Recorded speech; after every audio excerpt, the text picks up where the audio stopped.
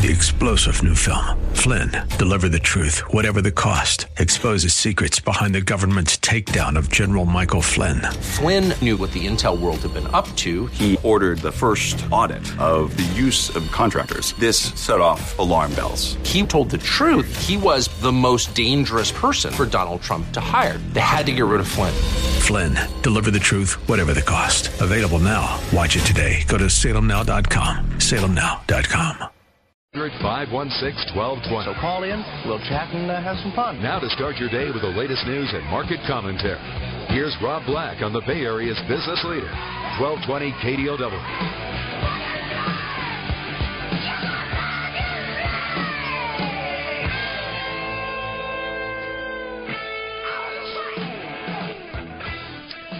Welcome in, Rob Black. Talking all things financial, money invested and more. A little new focus on things.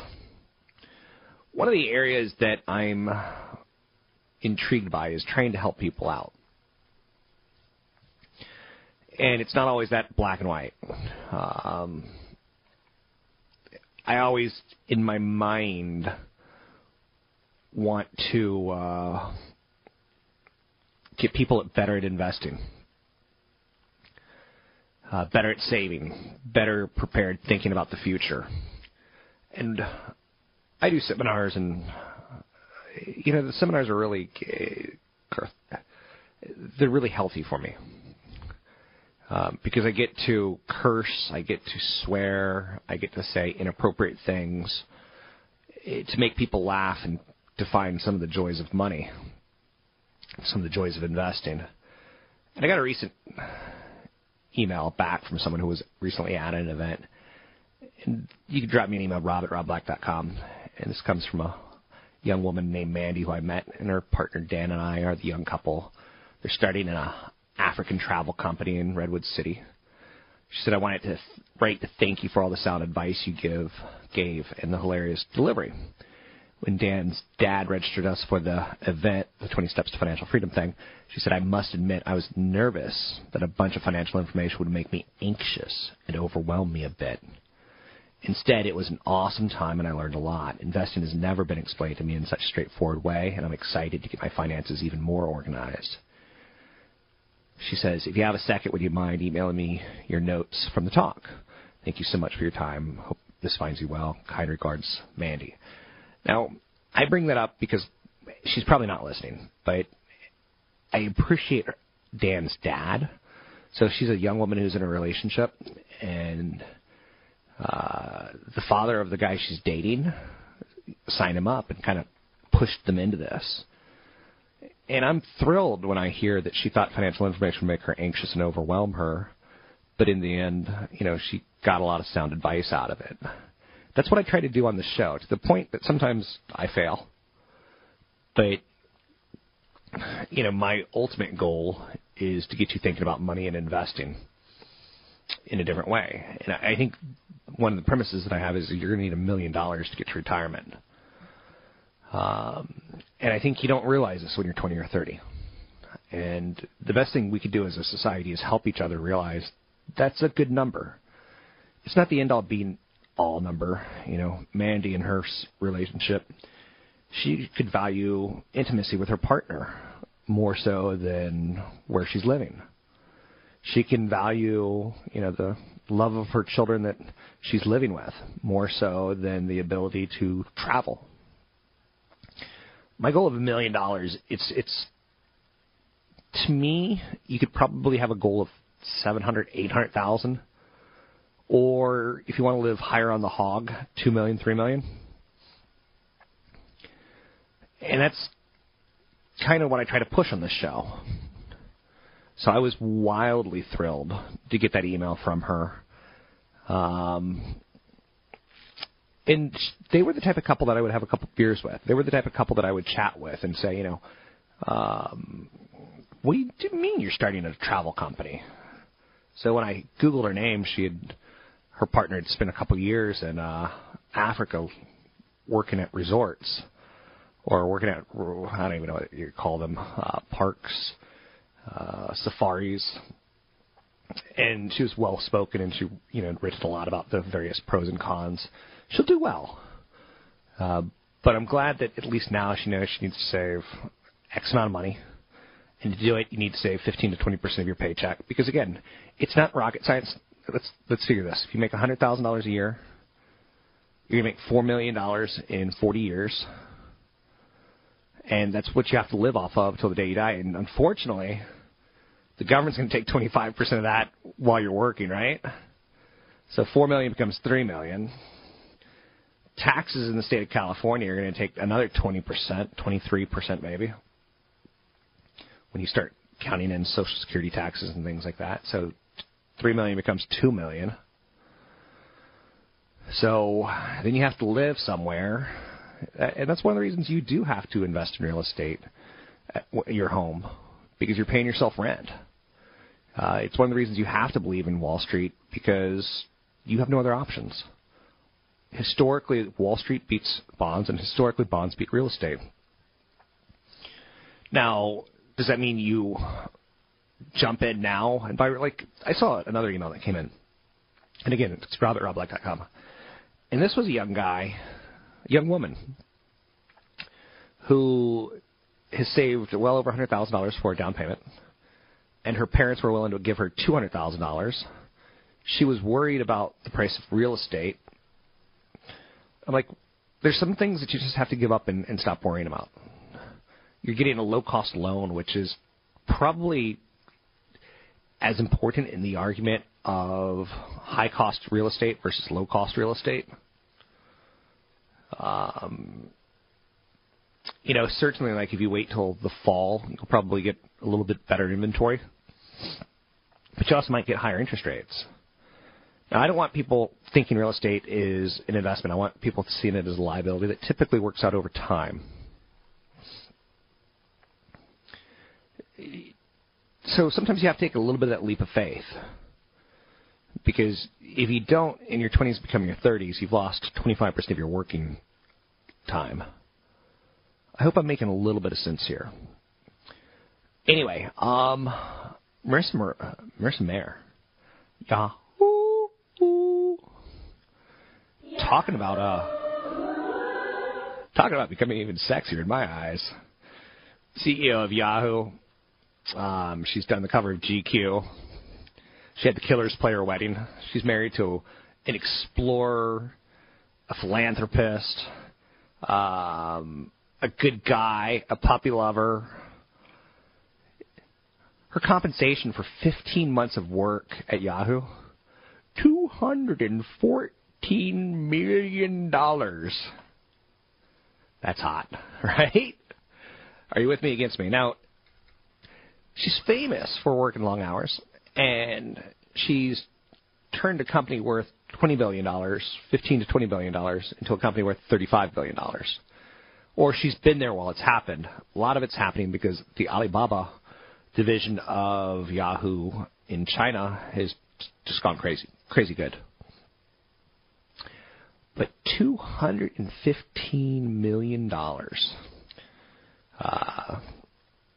She's known to work 20-hour days and then go on vacation for a week. So she gives it her all, and then she unplugs her all. Makes you think you should have become a CEO, huh? Makes you think you should read her book on her life and maybe push your kids in that direction. Anyway, the stock market is a great place to be. Yesterday we got the news on the paltry GDP numbers. We were slightly impressed with the pronouncements from the FOMC. Again, we're playing it close to the vest, and we're close to all-time highs. I want to thank all the listeners out there. You can always email me, rob@robblack.com. It's rob@robblack.com. You listen, I'll do my best for you.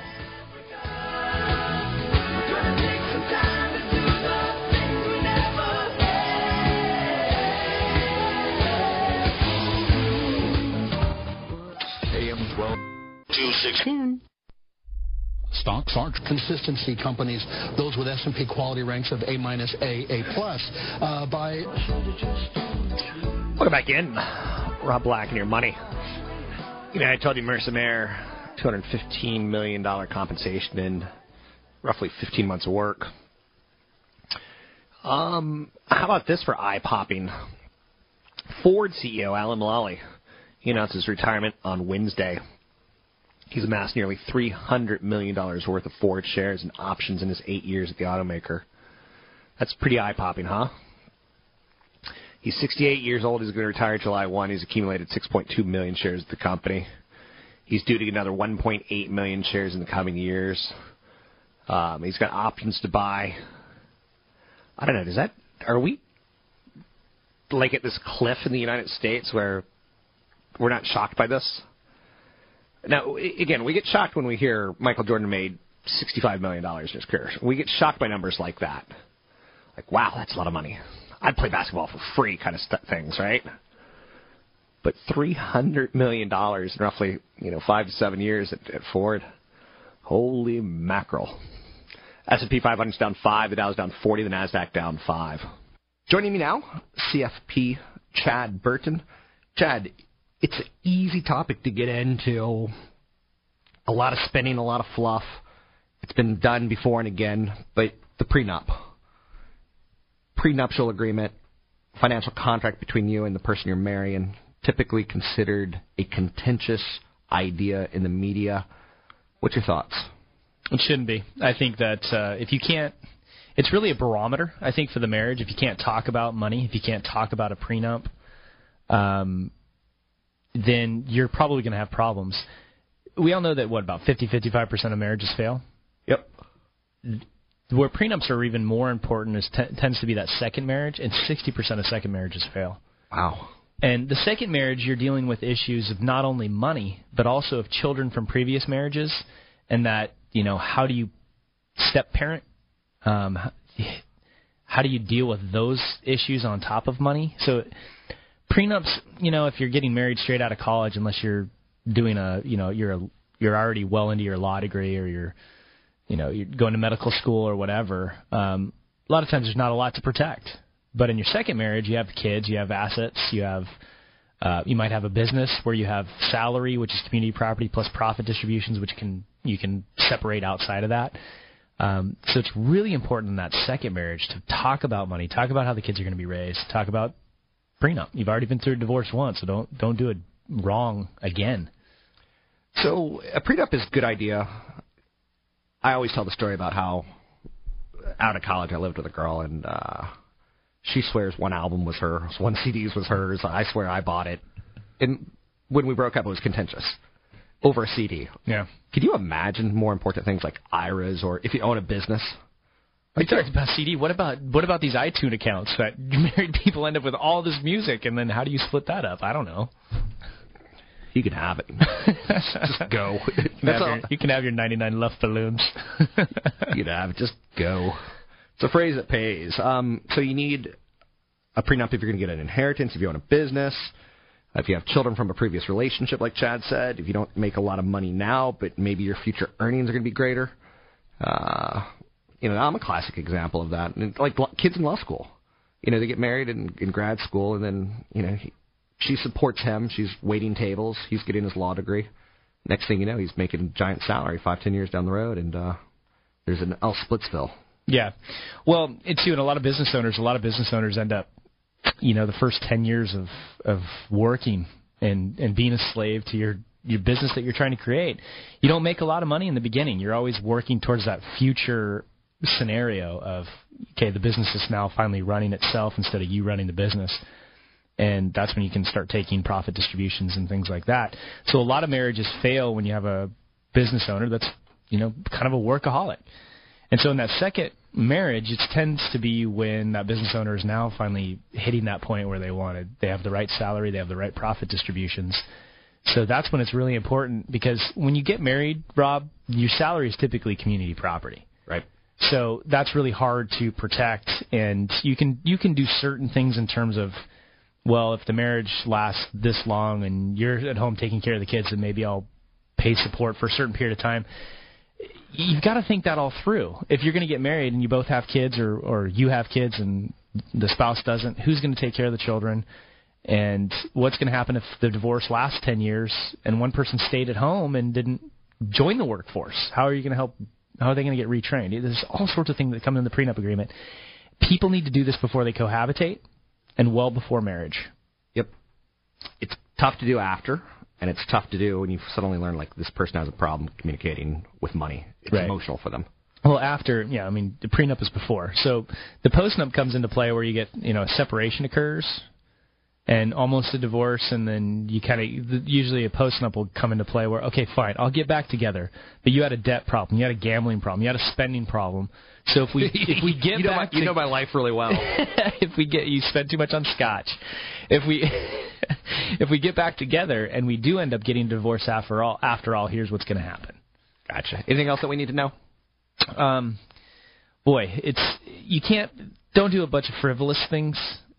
I've seen really odd things in a prenup where people get caught up in literally how much you're supposed to weigh, who's supposed to mow the lawn, who's those types of things. So don't get caught up in it. Make it open communication. Use a counselor to approach it. If you think it's going to be contentious. But the prenup, you got to put everything on the table. That's a chance where you show all your assets, all your liabilities, because if you don't, they're not going to hold up. I think weight should be part of a marriage contract. Yeah. So how unfair to marry someone and they become a drunken slob. Story of my life. That's CFP Chad Burton. You can find him at newfocusfinancial.com. That's newfocusfinancial.com. I'm Rob Black, talking all things financial, money, investing, and more. One of the pieces of economic data out today, jobless claims. Applications for U.S. unemployment benefits unexpectedly climbed to a 9-week high, underscoring some of the difficulty of seasonal variations tied towards winter weather and Easter and things like that, as well as spring recess at schools. Jobless claims rose by 14,344,000. It's the highest level. This is a time of the year where there's a lot of seasonal issues that we have to work through. Eventually, it settles out. Still, any number under 400,000 is a pretty good number, so we're okay with that. A little bit more of a subdued pace of firings would give managers room to step up hiring, depending on how much demand picks up. We're in an okay economy. It's weak, but it's getting a little bit better. Look at the markets near all-time highs, and you have to say to yourself, I want a piece of that. Over time, it works out for you. Over 1 year, I make no promises. Over 10 years, take a look at history. It goes up 7 out of 10 years. You can find me online at robblack.com. That's robblack.com. We'll take a break here. Be right back.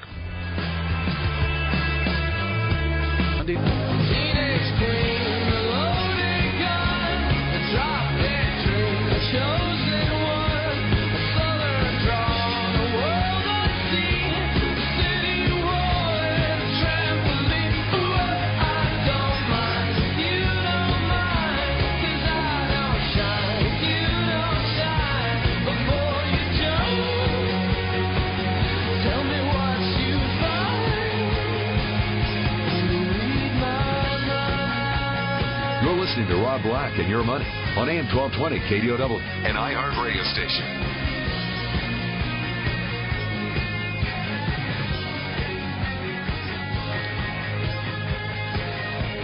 Welcome back in, Rob Black and Your Money. Every time I hear the Killers, and I think Marissa Mayer having to play her wedding. How cool is that? Joining me now from The Street, actually mainstreet.com, a division of The Street, Nicholas Pell. Nicholas, how are you? I'm good. I wish that the Killers had played my wedding, actually. Yeah, I've seen the Killers in Vegas on New Year's, and that's as close as I'm going to get to a big fancy event, if you know what I'm saying. With that said, she can afford the object of your recent article. Are you spending too much on food? Let's talk a little bit about food costs in our lives.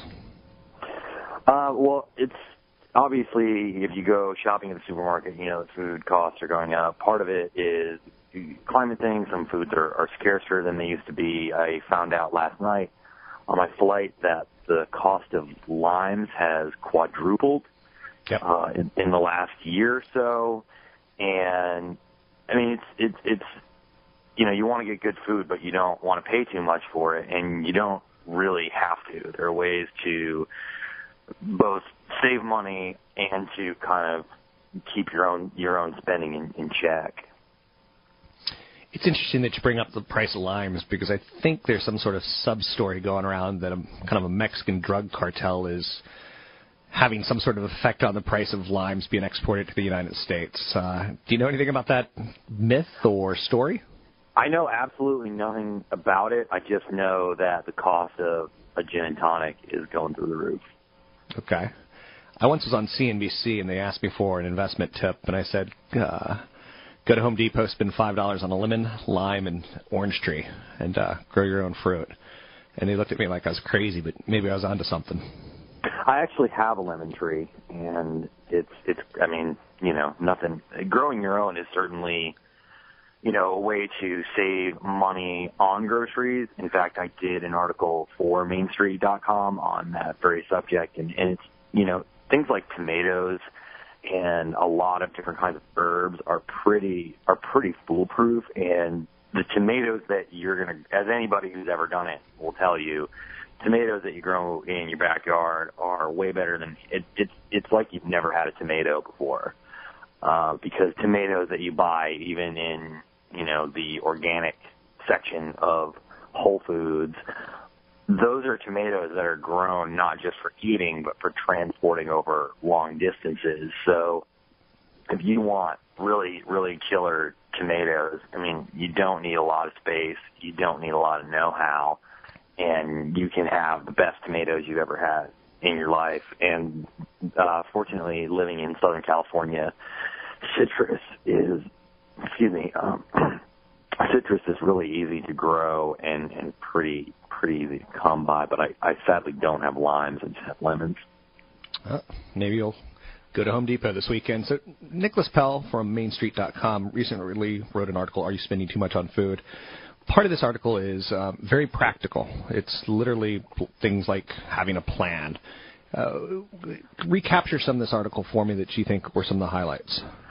Well, I mean, everybody kind of knows to not go when you're hungry and when you're depressed, because they've had the experience of shopping for food when they're either hungry or depressed, and you end up leaving with half the store. People know that they need to have a list, but what they don't think about is what you just brought up, which is planning their route through the store. And when I was unmarried, when I was a bachelor, I was the king of wandering around through the store, getting things kind of here and there. But the one thing that grocery stores want to do is they want to increase the time that you spend in the store, because they have all these formulas about how much money you spend per minute in the store. So the point is to increase the time that you spend in the store. So if you have a plan of attack, as it were, from how you're going to get from point A to point B, you're going to reduce your time in the store. You're going to make fewer impulse purchases. And most grocery stores are happy to give you a map of the store. It's one of these kind of strange things that people go, really? But yeah, you can literally get a map of the grocery store and plan your route through it.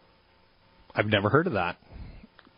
Yeah, and most people haven't, and it's not the type of thing that you really think about when you think about going to the grocery store. You think, well, if I have a list and I only buy things from the list, I'm not going to go much over. But you don't think, if I spend more time in the store, there's more impulse purchases, and if I don't know where I'm going and where I'm getting this, that, and the other, I'm going to spend more time in the store. So if you get a map and you plan it out, that's a way to reduce your time in the store and also reduce the amount of money that you spend. Again, talking about spending too much on food, having a plan, obviously that I didn't know, like, they want us in the store longer, but now that you say that, you certainly do pick up some of those impulses that end up on your shelves for a while. How about budgeting? Is that realistic that we should say I'm only going to spend $100 at the store this weekend, or is that something you do? Yeah, that's absolutely something I do. Okay. Every Saturday when I go to the farmer's market, which is where I get a lot of my food, nobody takes cards, so I just get cash out, and when it's gone, we leave. We're done. It's almost easier to budget for groceries now because how often do you use cash at the actual grocery store? Most people are using their debit card. So if you look back on the last 3 months of your grocery spending, it's really easy to see what you spend, if not what you spent it on. So you have some idea of what your budget is anyway. And another way that you control that is by having a menu and having ingredients on hand and almost treating your own home kitchen like it's a restaurant. I mean, it happens that restaurants run out of food, and I've worked in kitchens and I've seen it happen. But when it happens, it's very rare and it's a big deal. And when you run out of something, you go, I got to go to the store and get bread, and it happens all the time. But why did you run out of it? Why didn't you just get enough the last time that you went? And again, this goes back to decreasing the amount of time that you spend in the store, decreasing the amount of end caps that are designed to get you to spend money that you're walking by every week. So once you know how much you're spending on food, that gives you some kind of a guideline. But also, when you come home from the grocery store and you have everything in your kitchen, go through. What do you have? Why do you have it? What's it doing there? How much of it do you need? And take an inventory. Literally take an inventory. Write down everything that you have. And one thing that you want to do is have 2 deep of everything, which involve, you obviously can't do this with perishable goods, and it involves a bit of money spent up front getting your kitchen loaded up, but you never actually run out of things. So if you go through a thing of parsley, sure, for example, you have the other one backing it up, and you just make a note, time to get some parsley or what have you.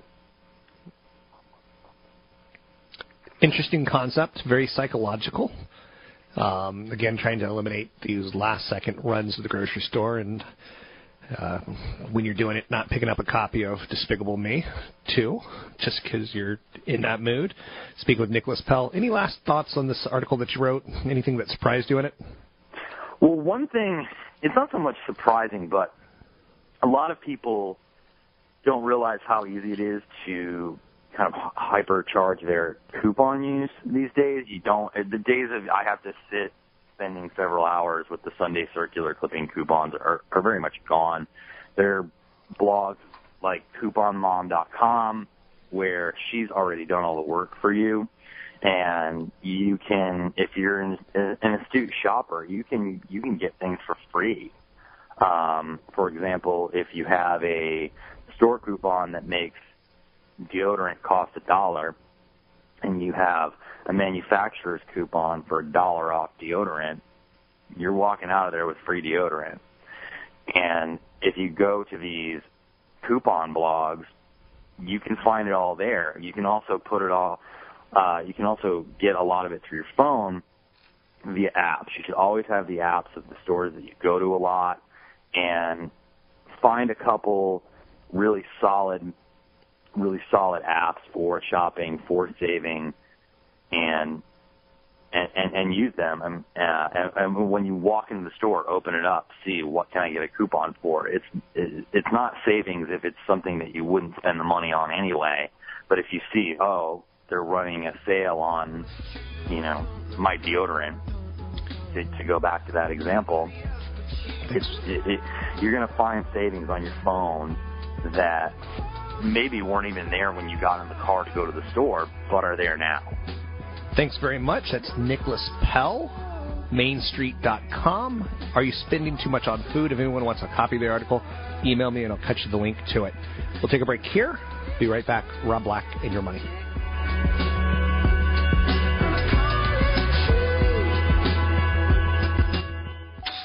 12. Industry for now 40 years.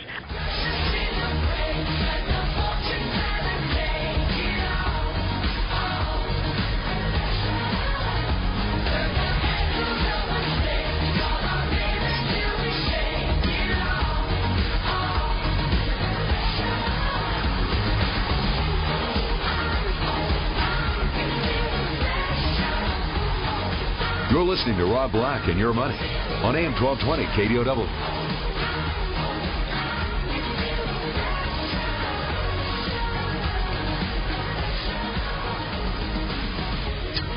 Welcome in. Rob Black here, talking money, investing, and more. Anything you want to talk about, we can talk about. One of the areas that I go back to is, like, I think we all do, our youth. And, defining our youth is subjective. I don't go back to my childhood and go, man, I wish that I could go back to 8 years old. But when I do see someone in their 20s and they're willing to chat about money, I have no problem talking about it.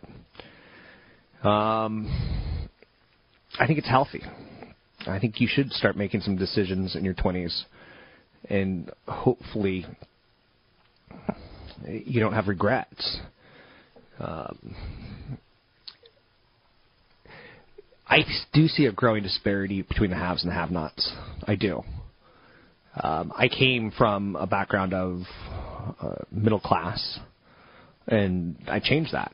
I worked many hours. I figured out a road to take, and I took some chances. I gave up my ability to marry and settle down and have a baby in my 20s. So I'll never be that father who's 40 years old with his 20-year-old son. I waited too long. You have to make some decisions in your 20s. And one of them is, in my opinion, is travel. Get out there and see the world before you start getting the obligations of a family. Travel is a great provider of knowledge. So I'm not just saying travel and have fun. I'm saying travel and start seeing some stuff.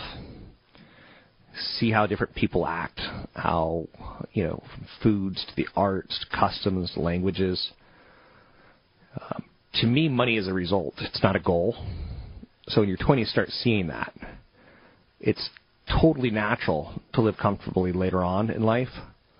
Don't stress about money. It's going to come, is one of the things that I say.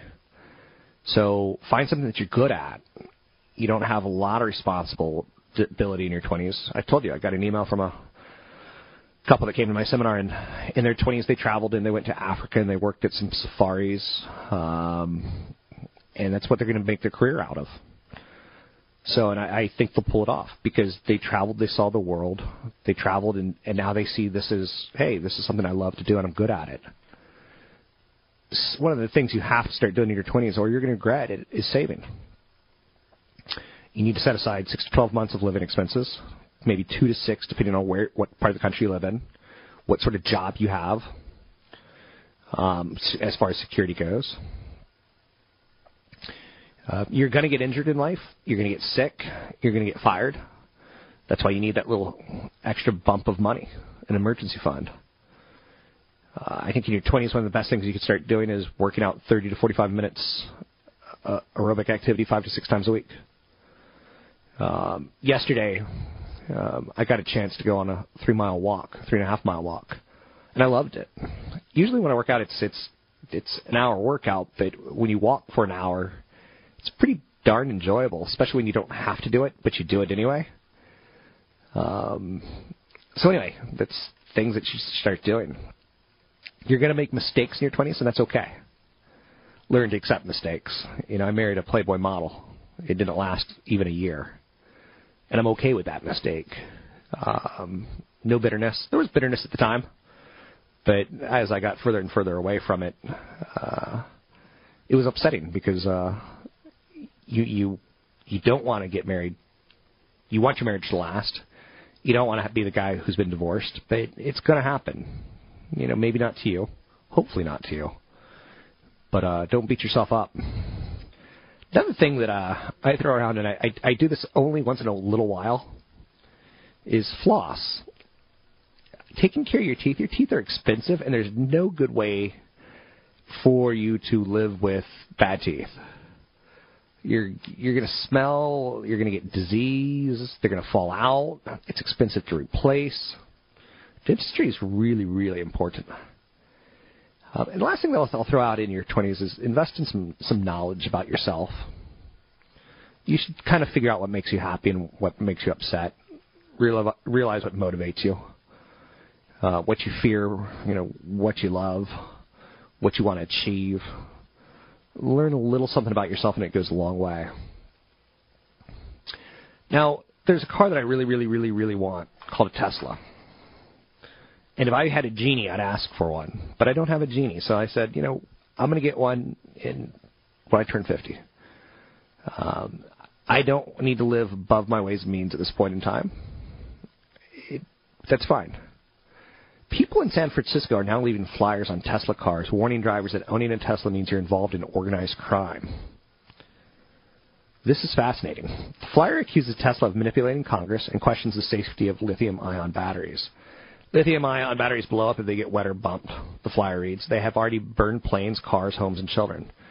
There have been tens of thousands of lithium-ion battery fires and explosions. Teslas have over 7,000 non-automotive design batteries in each car. That means over 7,000 chances of having a catastrophic fire. The people of San Francisco have lost their mind.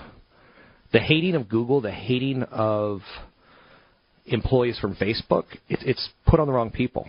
Instead of putting it on them, put it on your family and yourself. Put it on, they went for engineering degrees and you didn't. If you want to be bitter, that's fine. Bitterness is only going to consume you. So I love the city of San Francisco, but this whole wealth versus non-wealth and being mad at Google buses, you'd be particularly mad if they were all, BMWs. For every 100 people on a bus, if you had 100 BMWs parking in your neighborhood, or 100 Teslas, I guess is the way I should go. Anyhow, Chad Burton does the show New Focus on Wealth. You can find him at newfocusfinancial.com. It's newfocusfinancial.com. I'm Rob Black. I do the 7 a.m. to 9 a.m. show here, KDOW AM 1220. I'm Rob Black.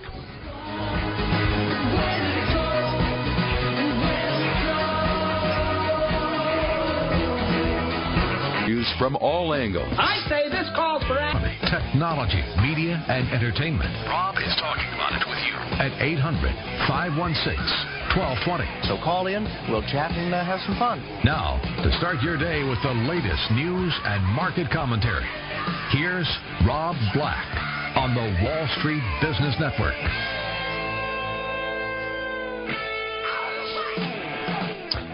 Welcome in. Rob Black and your money. I'm Rob Black, talking all things financial, money, investing, and more. Anything you want to talk about, we can talk about where the markets are going. I believe there's reason to be optimistic. I don't think you have to be pessimistic at this point in time. Most of the time you should be optimistic because of something called capitalism. Capitalism works, and you may not like it, but it tends to work, where supply and demand is a part of a play. Profits are part of a play. Having the ability to meet further demand is part of it. U.S. GDP not going away. Our government's going to spend money for the foreseeable future. As long as we're making it, they're taking in taxes, right? Now, there is some credence to the wealth divide, the haves and the have-nots. But don't get too caught up in that. That problem is 20 years from manifesting itself in an ugly way, and it will. What we saw happen in Greece, I could see that happening in the United States. A couple of years ago, people getting hosed down because they're writing about the mismanagements of money. Investments tend to far outpace, setting up government jobs. So there's not a lot of efficiencies in government jobs. S&P 500 is down 5 today. The Dow's down 40. The Nasdaq's down 5. There's an interesting note today. Coca-Cola is getting some pressure by Warren Buffett, the wise one, Coca-Cola is likely going to revise its executive compensation plan before it goes into effect next year, bowing to pressure from billionaire investor Warren Buffett. Potential changes come after a surprise, sort of, so to speak. Voting shareholders approved Coke's plan last week, and Mr. Buffett declined to vote against it. Mr. Buffett aired his reservations about the plan privately in recent weeks to Coke's CEO, Muhtar Kent, in 3 conversations. Berkshire Hathaway is Coke's largest shareholder, owning 9% of the Beverage Giants shares.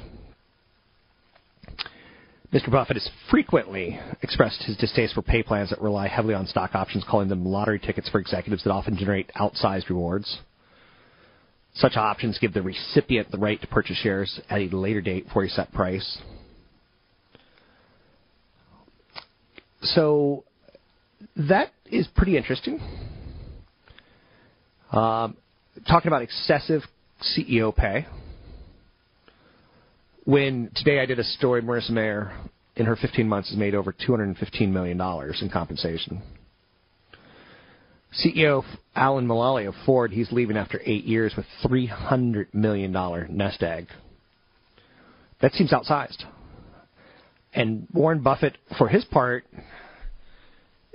is speaking up. And maybe he's not as loud as some people would like, but at least he's speaking up about it. To me, where does the compensation play in? You know, Marissa Mayer gets $200 million. The shares of the company have gone from $10-15 billion of value to $35 billion of value. It's been under her tenure. But has she really created that? Like, really? Like, it's just a conversation, right? Where do you come in at this? Drop me an email, rob@robblack.com. It's rob@robblack.com. I think it's going to become more of a... Congress will eventually get involved. I sense that. I don't know if I like that, but I sense it.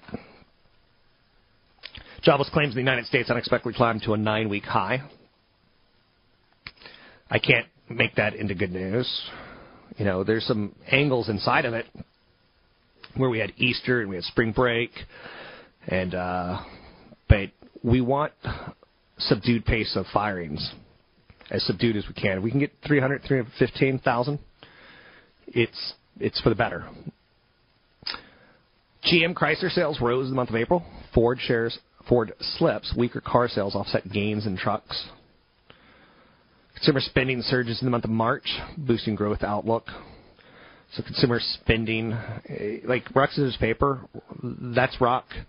And scissors is jobless claims today. Scissors can't beat rock. The consumer spending surge in March is positive, and that should reflect well on our economy in the coming months. AT&T is eyeing an acquisition of DirecTV. Combination of AT&T with a satellite TV company would create a pay television giant close in size to Comcast. If ifs and buts were candy and nuts, we'll see if it happens. Walmart's getting into the auto insurance industry. Whoa.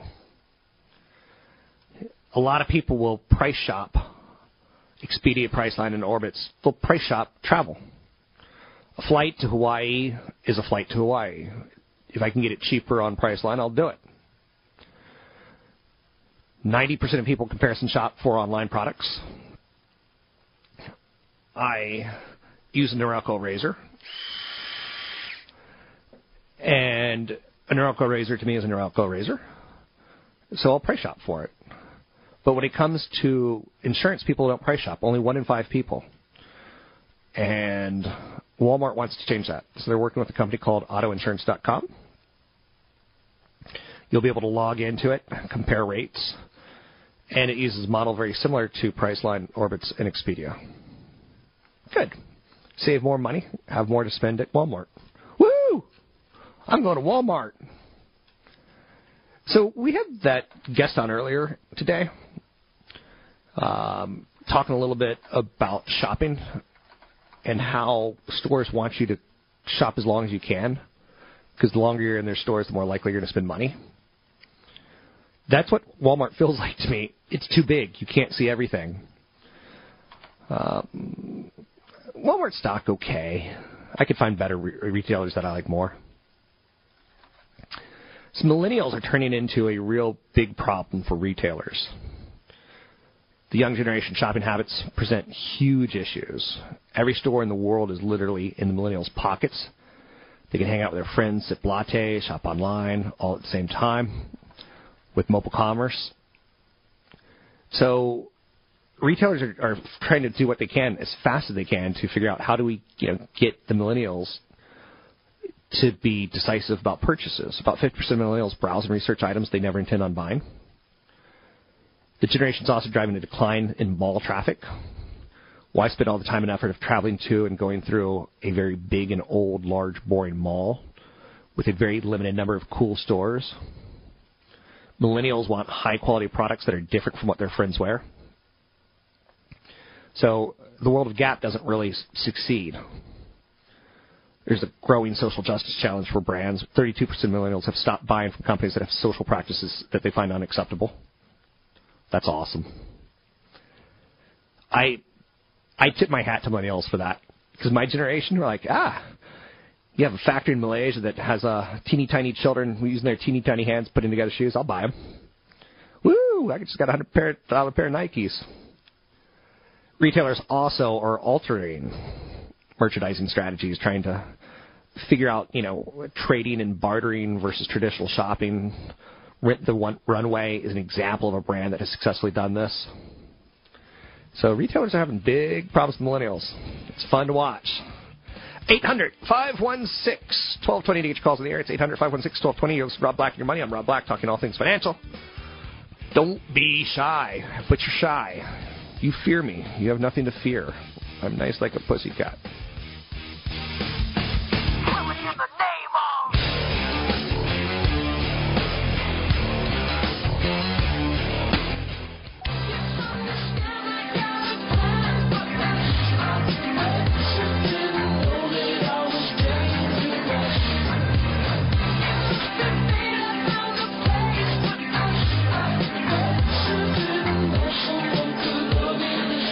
Visit Rob Black online at robblack.com.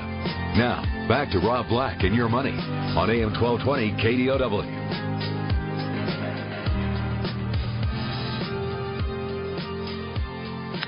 Who's going to buy the LA Clippers? Will they even be sold? The shopping list includes Oprah Winfrey is on the list to buy them, David Geffen, Larry Ellison. Larry Ellison said something pretty funny. He tried to buy the Warriors, and he said, although I was the highest bidder, Chris Cohan decided to sell to someone else. In my experience, this is a bit unusual. Man, right? Having that kind of money. $450 million was his bid, I believe, on the Clippers just a few years back. 800-516-1220. I don't even know if I'd want to own a basketball team, football team. If I were to own any team, I'd want to own like a local, really like A affiliate or AA affiliate baseball team where families could come out and you could do all sorts of fun stuff with families. Anyhow, like the Gigantes, the San Jose Gigantes, a good day had by all when you see the Gigantes play, which the Oakland A's are considering moving into an A baseball stadium. The crowds would look better there than they look at the Oakland Coliseum. The S&P 500 up 1, the Dow down 9, the NASDAQ up 22. Joining me now, CFP Chad Burton. You can find him and his financial planning firm at newfocusfinancial.com. That's newfocusfinancial.com. They say that corporations are living beings, and that's why I don't really trust earnings season, because as a living being, as a human, I kind of know that I manage my taxes. I kind of like massage it that, let's run it through the program one more time and see if I can get more money. With that said, let's not get caught by the IRS. What are some of the flags that the IRS might see? So what are some of the flags that cause your return to be highlighted for a potential audit? Yeah. Well, first of all, the simple one nowadays is making too much money. So your chance of being audited for most of America is pretty low. It's 1.11%. But as soon as you hit $200,000 or more in income, that quadruples. It's about 4%. So if you make that much, there's a 25% chance that you're going to get audited. So if you're making over $200,000, probably going to get audited now in the next 4 years. Okay. And if you're $1 million or more, it's a real high likelihood in the next 2 years you're probably going to get audited, especially based on new tax laws that were passed, making sure people are compliant. So that's one. Another big one is, especially for people that contract, they do a lot of contract work, or they work for somebody with a W-2, and then they do some contract work, and they may lose the 1099, but the IRS gets a copy of it. Don't think that you're the only one that gets a copy of that 1099. So failing to report all of your taxable income, your 1099s from your brokerage firm, from your bank accounts, W-2s, all of that stuff. So as soon as you do something where you forget to report a little amount, maybe it's $1,000, that's a red flag for an audit. Because they say, we received 11 out of 12. We received 12 documents, you submitted 11. Ding, ding, ding, ding, ding. It's pretty easy math to catch someone. Yeah, because then they assume that you've consistently been lying, and they're going to go back and look at even more returns. Yeah. Put you under the microscope. You remember I dated an IRS agent in college, right? Yeah, how did that end up for you? Not so good. Yeah. Got a couple audits. So charitable deductions is another big one because laws have kind of changed over the last couple of years, and people used to kind of inflate their drop-offs at Goodwill or whatever that may be. There's a Form 8283 for donations that you make over $500. So as soon as you file that, your chances of an audit increase. So that's unfortunate. You know, if you do give more and you're legitimately giving more, you're filing that form, it actually is a bit of a red flag. So people that do that, if you make higher income, if you do a lot of charitable giving, if you have stock options and contract work, remember, if you get audited, it's the CPA that represents you in front of the IRS agent, and they know how to do that meeting. You don't. Let me show you how most audits start. You submitted 2009 taxes that said you owed this. We see that you actually owe 2 times that. It starts with a letter. Right. It doesn't start with them coming to your door, knocking on it, Mr. Black, we're here to seize your property. It starts with, we disagree.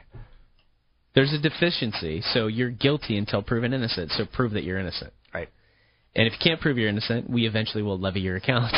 So it's something that you want to get on top of right away, because any deficiencies, if they're true deficiencies, have really, really high interest rates and penalties that really add up. It's really tough to go bankrupt against the IRS. Absolutely. It stays on your record a long time, too. And they'll take a little $50 payment here or there, but they want their payments. Yeah. Another big one is people that claim the home office deduction. This gets really, really messy. I did that when I was like 22.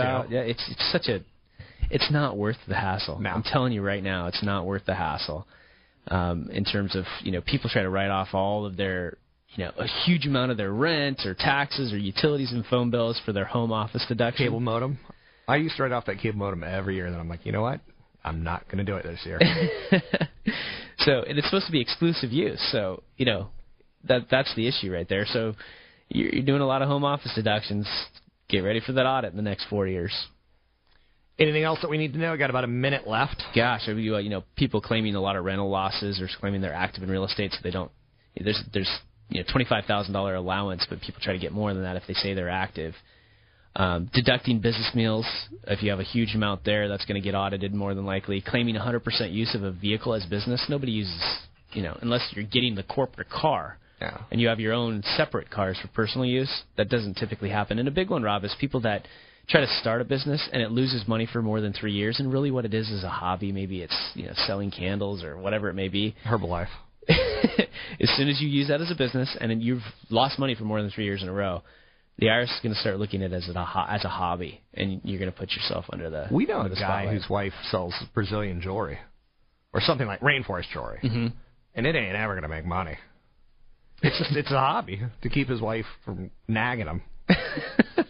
No comment on that one, but a cash business that does it, failing to report foreign bank accounts is a real big issue these days for people. So if you're doing anything in Mexico, that's got to be reported. And currency transactions, and if you look at your return and you take higher than average deductions than most people in your area, that's a red flag.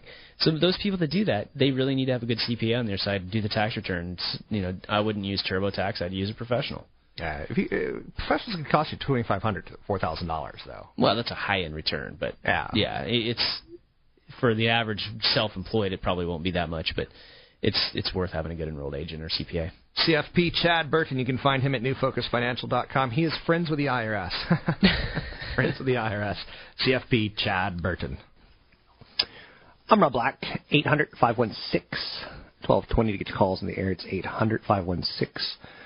1220. Anything you want to talk about, we could talk about. Money, investing, and or more. What would you buy if you had $1 billion? Would you go out and get a basketball team, or would you go out and get an island? All interesting to think about when we stop and think about them. Subway leads fast food industry in underpaying workers.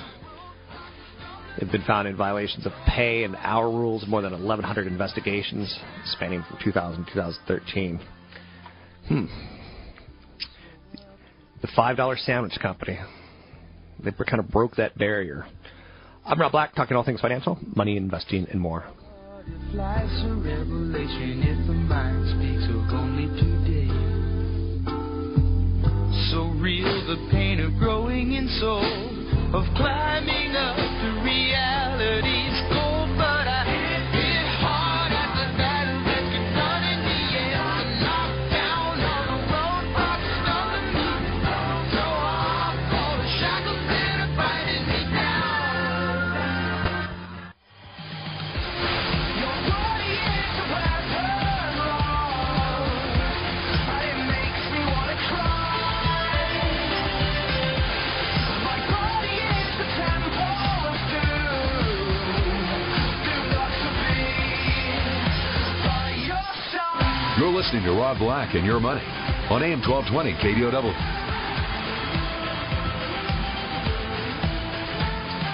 Welcome back in, Rob Black and Your Money. I'm Rob Black, talking all things financial, money, investing, and more. What's on your financial mind? Don't be shy. 800-516-1220. It's 800-516-1220. Again, anything that you want to talk about, we can talk about. Hey, it's a new month, May 1st. Bills are due. I've got Mint.com on my phone just because it does a nice job of kind of pulling together all my credit cards and bank accounts, so I can see if I have enough cash in my accounts to pay my bills. So later today I will do that in case I have to run to the bank and do a transfer or something along those lines. Someone recently asked me about Fidelity as far as giving up on a real bank and using just Fidelity online, using Fidelity as a bank. From check writing to fees, I think Fidelity is great. You could use TD Ameritrade, you could use Schwab. It's just as safe as a bank, if not safer. And again, if it keeps all your assets in one place, I'm pro it. Just so you could kind of get a better hand on what you have and when you have it and where you have it. Like I said, I've got to use Mint to pull all my accounts together. There's some great financial lockers out there if you work with a professional financial planner, which I think can save you well. Just having your financial documents like a will and a trust and things like that in the right place does you wonders as far as getting ahead and being able to manage what you have. A story that is of an interest to me is rents. And how much are people paying to rent? Another story that's interesting to me is marijuana. Weed's gone mainstream, and you can buy several publicly traded companies now. There's one called Medical Marijuana, MJNA, Cannabis Sciences, CBIS. But these stocks are like Wild Wild West stocks. They're like penny stocks. So you need to be very, very knowing going in that you're probably going to lose money.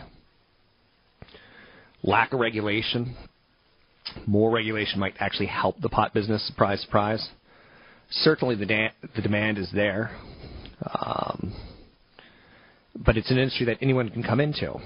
So be very cautious listening to anyone that tells you to get into those stocks. So the other story that I was interested in is rent. Many in our nation, the housing market's pretty big. We all kind of agree rents have gotten kind of crazy. We're not building properties as fast as we are building demand. For a while there, we shut down building. 1 out of 3 Americans now live in a housing market where rent for a 3-bedroom home eats up more than 30% of their monthly income. The traditional threshold of affordability, you can't afford to spend more than that. when you do, you start sacrificing other areas. If income tax is 10%, sales tax is 10%, federal income is another 20%, 30%. You add the 30% rent onto that, and you've got 10% left over for food and emergencies before you even get to entertainment. Trends in Philadelphia, Brooklyn, Baltimore, Miami, San Francisco, people are paying 50% of their income towards rent. The foreclosure crisis turned millions of Americans who were homeowners into renters, while years of economic uncertainty has kept many would-be buyers from leaving their rentals. So that's created big demand for rental housing, and it's helped push rents up more than 21% since their peaks in 2006. So renters are getting squeezed because their income isn't getting much inflation. In fact, when adjusted for the last 6 years, incomes are down 14% when adjusted for inflation. And yet housing becomes more and more expensive, renting does. When housing becomes unaffordable, it starts holding people back.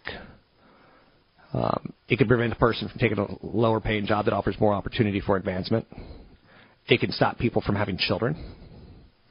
So rent is a big question in our society, or at least to me. I'm hoping it is to you. We do want more affordable renting so that people can get on with their careers. There's a guy that I work with that he has to live with his parents because he can't afford to rent on his own. He's afraid to leave this market for another market because he can't create enough of a cash bubble to survive off of in other markets. And that's what we got right now, right? 800-516-1220 to get your calls in the air. It's 800-516-1220 to get your calls in the air. Exxon beat expectations. MasterCard beat expectations. Cigna beat expectations. Those are kind of bogus numbers because we should have a report card. Did they beat numbers from 45 days ago, or are these revised lower numbers when they saw how the quarter was going?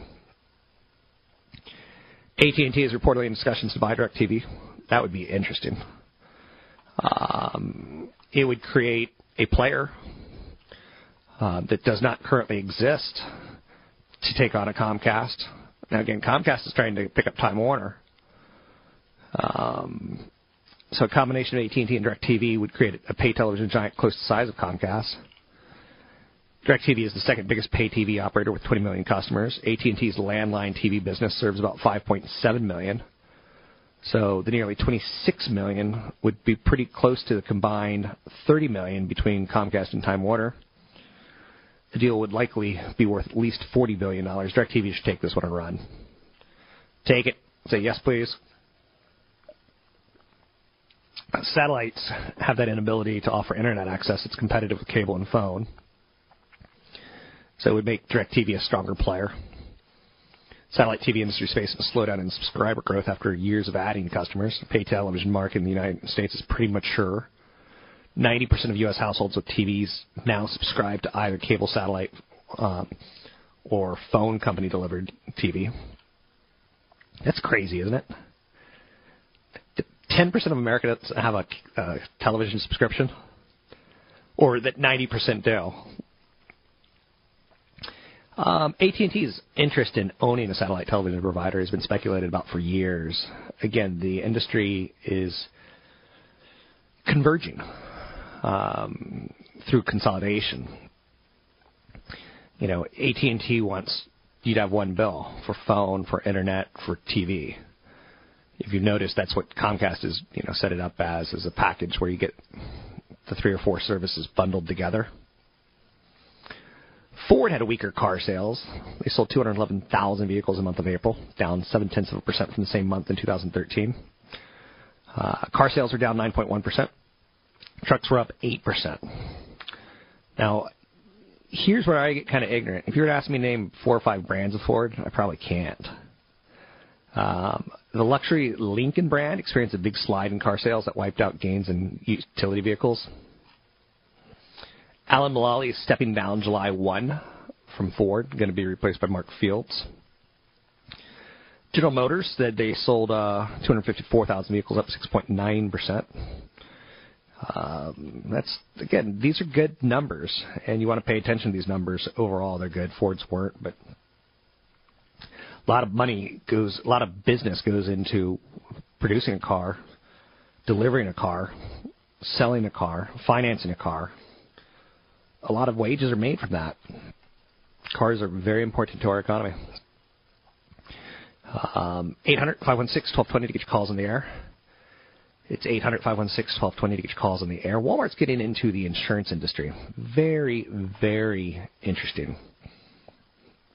Basically a similar type business model that Priceline, Expedia, Travelocity kind of use, where you say where you want to go and you can bid on it. Or you can price compare shop and see what others are offering. And that makes it in their best offer if they want to get that customer and hold that customer to be competitive and not just to rely on the fact that people don't shop around. I shop around my homeowner's insurance policy fairly regularly. I shop around my car policy regularly. Most global markets are closed for Labor Day. Coming up, Dow Jones Transportation Average outperforms with support from Conway and Kirby. Strength today is seen in consumer discretionary tech and utilities, weakness in consumer staples, healthcare, and materials. Coca-Cola and McDonald's are some of the weaker components out there. The largest energy component, ExxonMobil, on the Dow Jones is also lower. Visa's higher today in kind of collateral positives with MasterCard. MasterCard reported better than expected results. I see those as very attractive stocks to the long-term patient investor. Not for everyone, but the long-term patient investor. Labor shortages are predicted 10 years out from now. Not unemployment, but labor shortages. Baby boomers will virtually all be retired by 2030, and so the rapid decline in the unemployment rate will likely continue. The forecast is for the jobless rate is going to hit somewhere around 5.5% to be natural, the new normal. Growth in working age population between 18 and 64 is due to slow. So unless there's a surge in immigration, the growth of the U.S. economy will be constrained by the growth of the labor force. Interesting. How are you going to position yourself for this? You can find me online at robblack.com. That's robblack.com. Find me on Twitter, Rob Black Show, YouTube, Rob Black Show.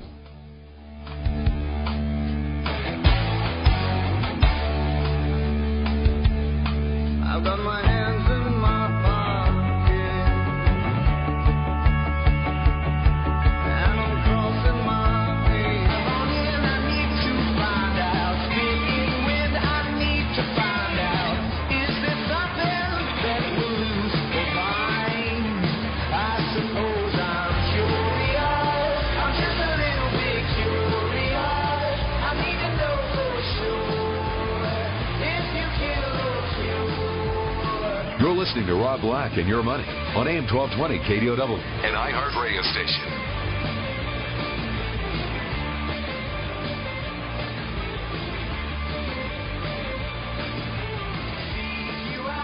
I'm Rob Black, talking all things financial, money, investing, and more. Anything you want to talk about, we can talk about. Oh, what is there?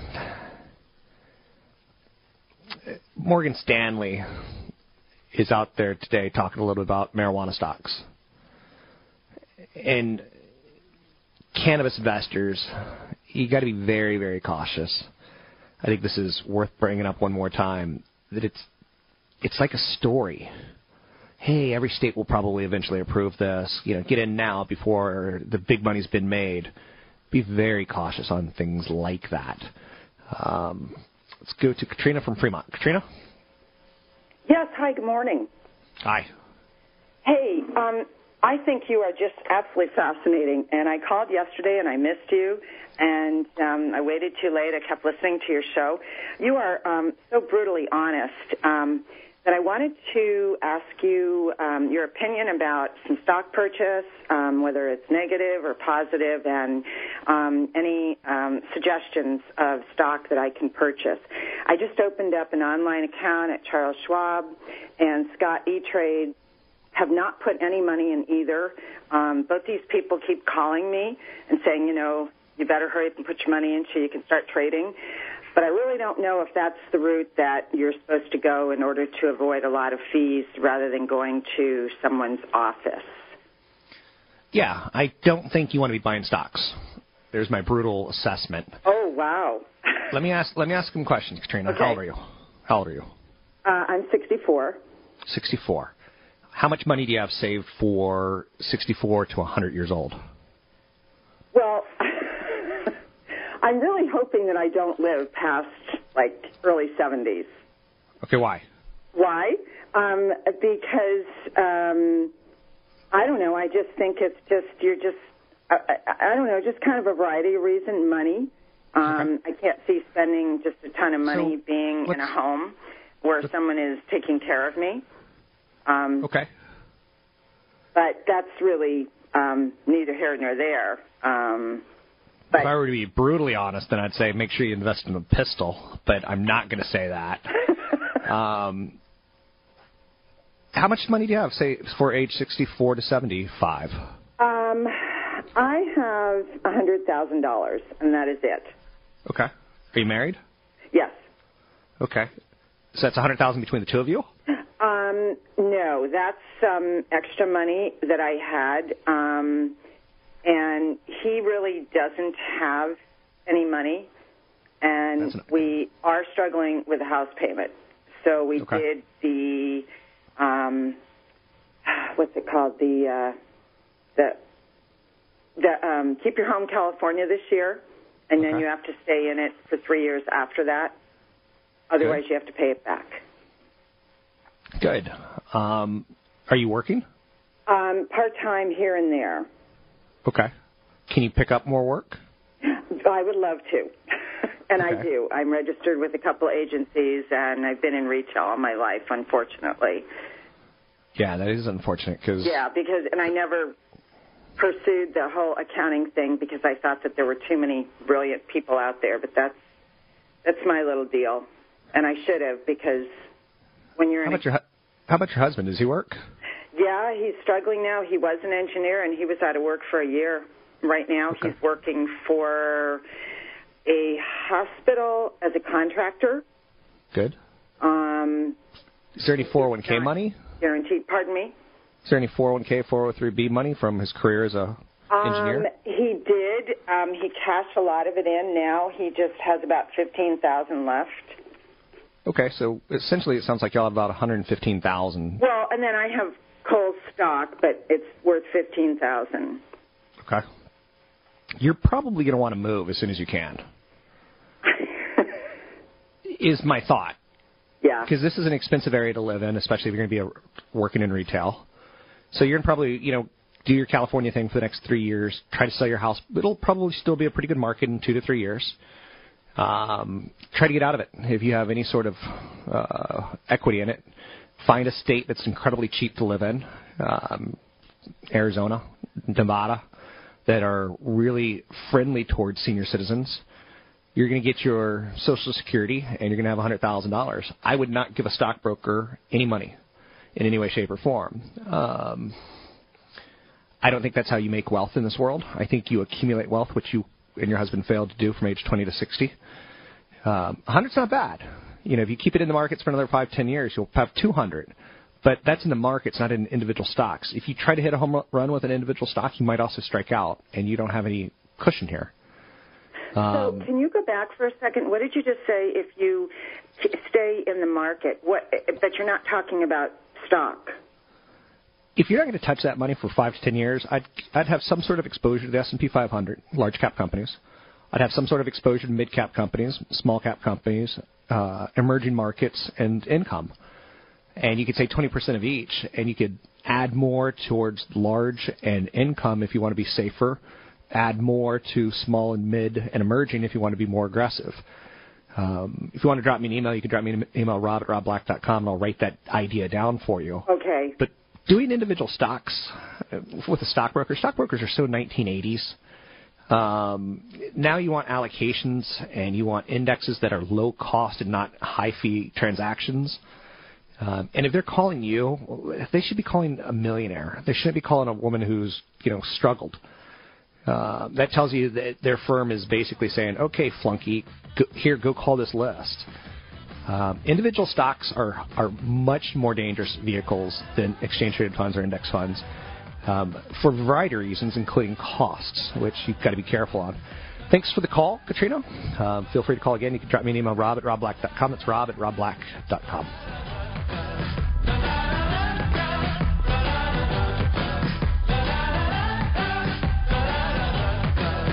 The views and opinions expressed by Rob Black and his guests are not necessarily those of the Wall Street Business Network, this station, its management, owners, or advertisers. 3-star General Michael J. Flynn, head of the Pentagon Intelligence Agency, knew all the government's dirty secrets. He was one of the most respected generals in the military. Flynn knew what the intel world had been up to. He understood its funding. He ordered the first audit of the use of contractors. This set off alarm bells. The explosive new documentary, Flynn, Deliver the Truth, Whatever the Cost, uncovers the facts behind this scandal. Flynn told the truth. He was the most dangerous person for Donald Trump to hire. I find out the worst enemy that I'm going to face in my life is right here in America. They took my assessment and they wanted me to change it. And I was like, I'm not changing it. They had to get rid of Flynn. With in-depth interviews, archival footage, and never-before-seen personal records of the man behind the headlines. I just felt like I was drowning. Flynn, Deliver the Truth, Whatever the Cost. Available now. Watch it today. Go to salemnow.com. salemnow.com.